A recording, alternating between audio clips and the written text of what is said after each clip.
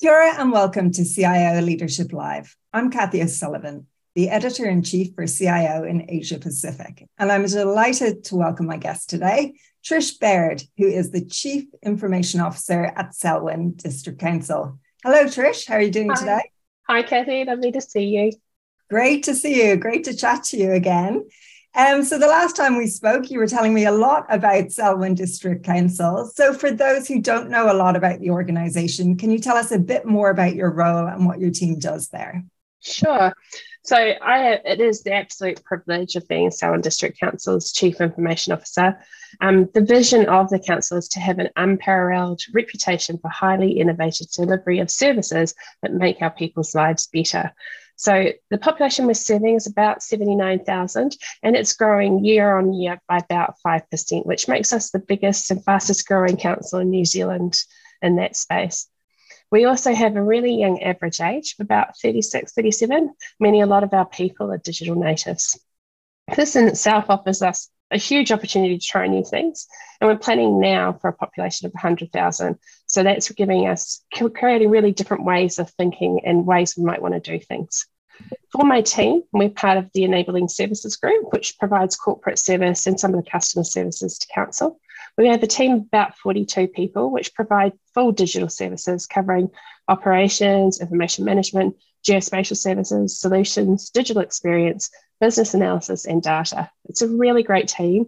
They're really supportive of me and each other, and I love working with them. Sounds like a really fun place to work, and I'm looking forward to delving more into that as we go.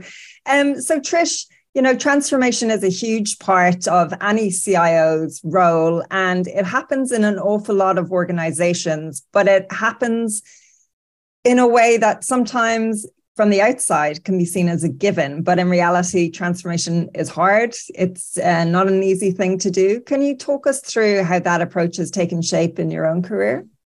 Yeah, sure.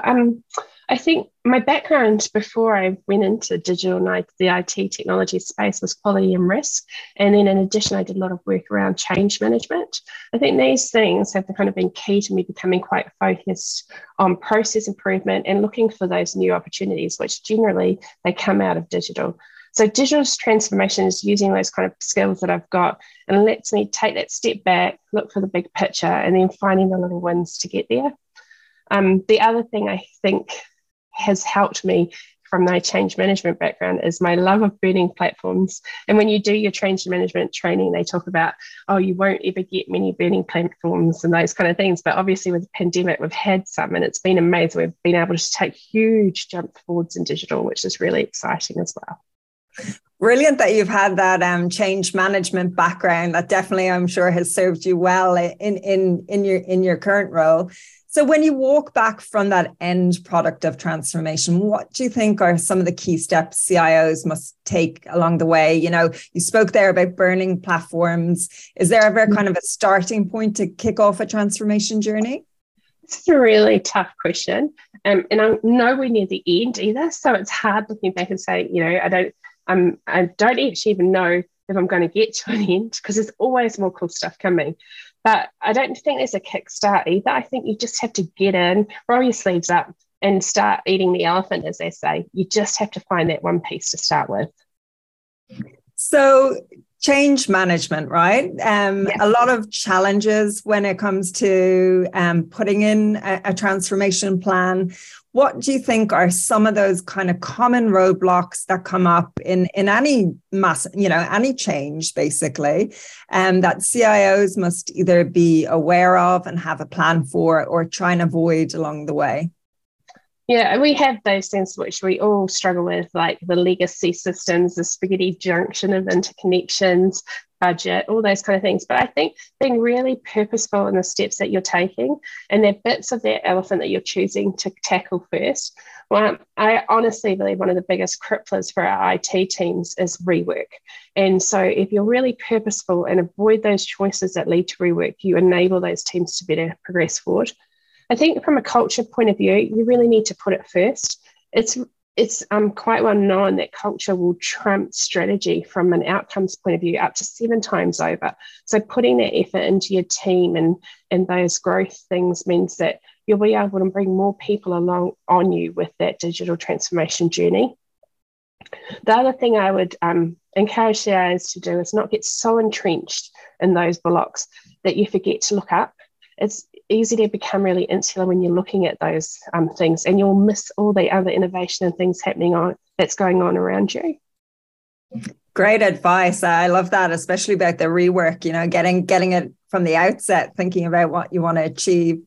So then, Trish, when you think about transformation, do you like to see it as just an ongoing development within the business, or do you like to see it as project-based with, deadlines and milestones? Where do you stand on that spectrum? Completely in. It's a journey, and the end posts keep moving out from under us. But that's exciting. All the opportunities come from things we don't even know yet that are going to exist. In reality, it's those small chunks of the elephant, that we're chewing off. Each of those is a project, and celebrating the completion of them and getting those wins is really important. I think that taking that time to pause and look back and take stock of what you've achieved is key to having the stamina to keep going on the journey. So, yeah, seeing the small projects, but accepting that this is, I don't know where the end is, and we're still going, and we will be for a while. With that view of it being an ongoing development then, and it is a journey, how do you manage change fatigue? I think that comes back again to those wins. You've got to not just see them for yourself, because that's your motivation to keep going, but share them with people, share them with your organization, share them with your team, and point out their individual successes within that project and their contribution that enabled it to be a success, because people love to do well. Everyone wants to go to work and do a good job. So being told that will be what helps them keep coming with you on that journey.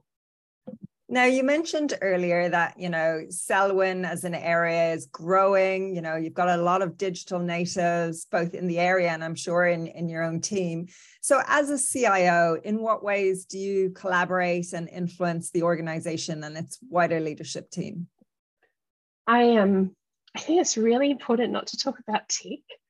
What you want to talk about is people and the outcomes that the tech helps achieve for them in the wider community. Like, I love TikTok, it's awesome, but we can really turn off people if we start talking technical. And so I always try and tell a story of a person and the outcome we're going to get to them and what that's really going to mean to them. That's what gets them engaged. And then I can go off and get a bit excited by the tech on my own with my team. Great. Put the people first and the tech supports it. Yeah. So technology has been brought into sharp focus for a lot of organizations, particularly since the pandemic. How do you think the role of CIO has changed since that time? I was thinking, I don't think it's necessarily the role that's changed, but it's the expectations that people have of us. So where before we were just seen as a provider of kit and network, those really kind of tangible things, the need that people now have to work anywhere and anyhow has meant that the organisation really needs to use us as enablers. So we need to think more about each step on our transformation journey and the digital solutions that we provide, and will they grow with us and meet those needs of anywhere, anytime, anyhow. And I think the impact there is on our decision-making process, that we compensate for that and ensure that the choices we make will support that growth.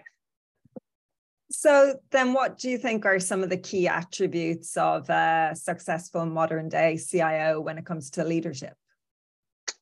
So I kind of thought of this in two camps, this one, around, is the thing about looking outwards, seeing opportunities, what's coming.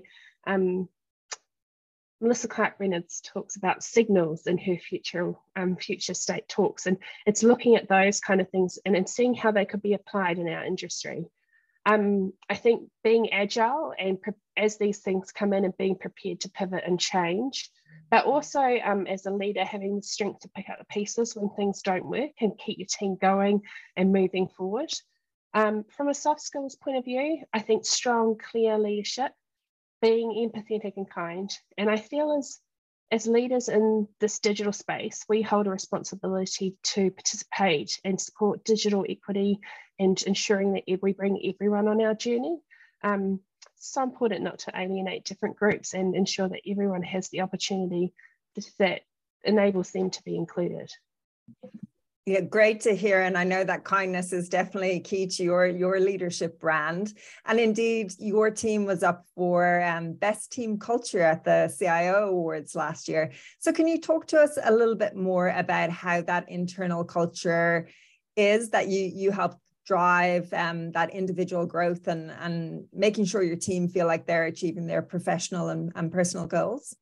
Yeah, what I started with when I came into team was really about giving them space, and that's letting them have the space to think, develop, and then when people are really under the pump, they can't even think of those things. So enabling that space and then supporting them along with it, and you'll find people just grow and flourish when they're given the opportunity to do a new course, to think, to try something different.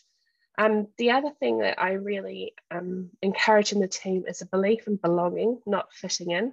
So it's where the person is valued for who they are and what they bring into the team, not asking them to come into the team and become one of us. I always think, gosh, imagine if there were 42 of me, that would be a disaster. So, and the other thing I'd add with this one is I fail at things often, and I let my team see that. And that's both professionally and personally. But what they do see, I hope, is that I pick out the pieces and keep moving forward. So I make it okay for them not to be perfect too. I think as leaders, we have a responsibility to show you can be good and still not get it right all the time. And, not getting it right enables the best learnings. So hopefully that's what they see. Pie.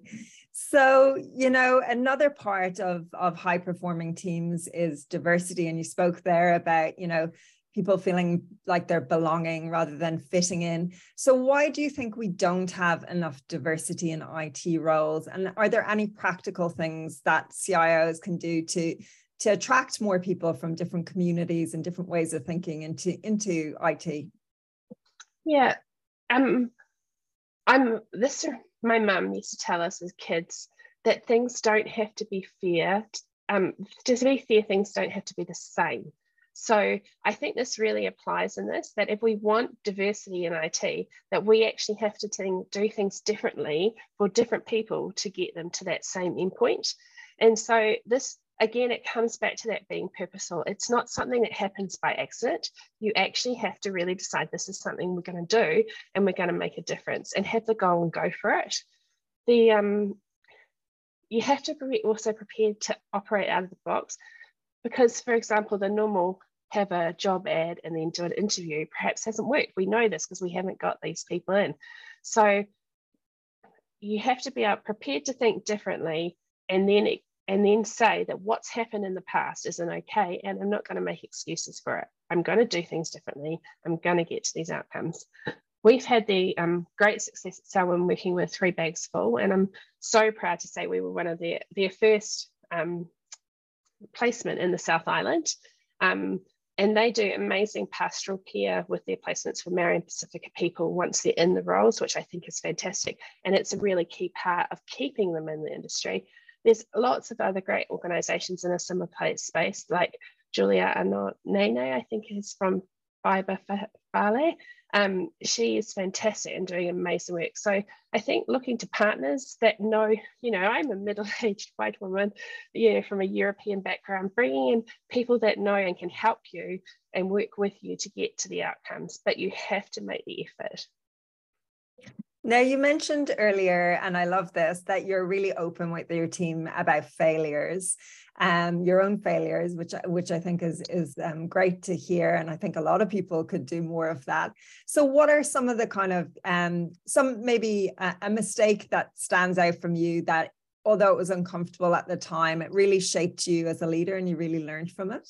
Okay, so I've had lots of mistakes. I do them quite regularly, but I learn from all of them, But when I look at the top ones, it was always comes down to failure to communicate. And, in change management, we talk about communicate some more, and then communicate some more just in case. And it just applies to every mistake that I've ever made. And the thing I would stress though, when we say communication, we're not talking about just sharing information with people, we're talking about listening as well. And it's both of those things and ensuring that you're getting those through. So I can think out of a rollout of screens that I did in Environment Canterbury, which was an absolute disaster. But my failure was to communicate. It wasn't about screens. It wasn't about technology. Absolutely. We're all a work in progress, aren't we? Yes. So what's the best career advice you've ever received? So I was once told by a really great mentor that you always recruit to your organizational values. And I look at my team now and I know that that's really sound advice, because the team I have is because that's how I recruit. Kyla Colburn from BOMA New Zealand runs some amazing courses, and one of the things she talks about is being clear, is being kind, and I think that's really great advice. And then the last thing I would say, and this, I've just recently completed Microsoft's Women Rising program, and one of my big takeaways from that one was I am enough. And it's so easy to doubt yourself, but I am enough. And if I was sharing that with someone else now, I would say you are enough. Believe in yourself, contribute, and be confident you are enough. Great. And particularly sage advice this week when we're recording, which is International Women's Day, is celebrated this week. Yes. So then finally, Trish, what's important to you in the months ahead? So it actually kind of ties to that last question. At the moment, I'm investing in my family and my health, and finally taking some of my own advice and doing what's important. So I'm doing that. Work-wise, we're just coming out the other end of a restructure. So there's lots of changes happening at Selwyn around processes, initiatives, and really cool, new and exciting stuff. So that's great. And for my team at the moment, I'm really seeing my leaders emerge as leaders themselves. And it's great that they don't need me as much. So I'm able to step away, and I'm trying to step into the business more and really talk to them and hear what they're feeling and seeing, so that we can help them more. And then I would say there's always stuff happening at Selwyn. It's always changing. So it's a little bit of who knows, but whatever it is, it's going to be awesome. Sounds like an exciting journey ahead, and we wish you all the best with your professional and your own personal journey. Trish Baird, Chief Information Officer at Selwyn District Council, thank you so much for your time today. Thank you.